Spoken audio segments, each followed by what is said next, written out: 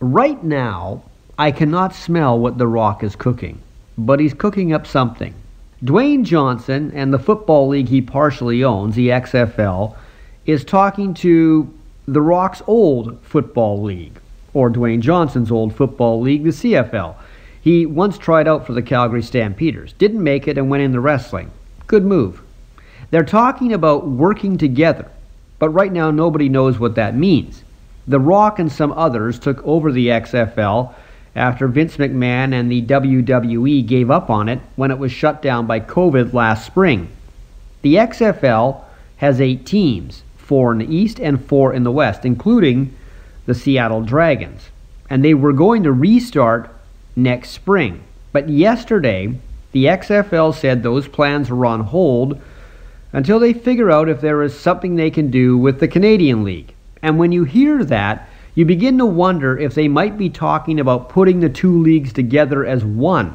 And as crazy as that sounds, it will at least be talked about because right now the CFL is not in a good place financially. They, of course, didn't play last year, and I don't think they'll start this season on time. And the owners don't really want to start the CFL until fans are allowed in the buildings. Now, if the CFL is considering a merger, the big reason would be American TV money. The XFL did get a deal with ESPN and Fox for their unfinished 2020 season.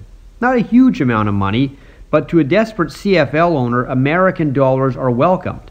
But are they needed so badly that it could change the fabric of the Canadian game? The CFL expanded to U.S. cities in the 90s, but they kept the Canadian rules, and the U.S. franchises eventually disappeared. If they cross the border this time, expect some rule changes for sure. Maybe less Canadian rules and more American rules.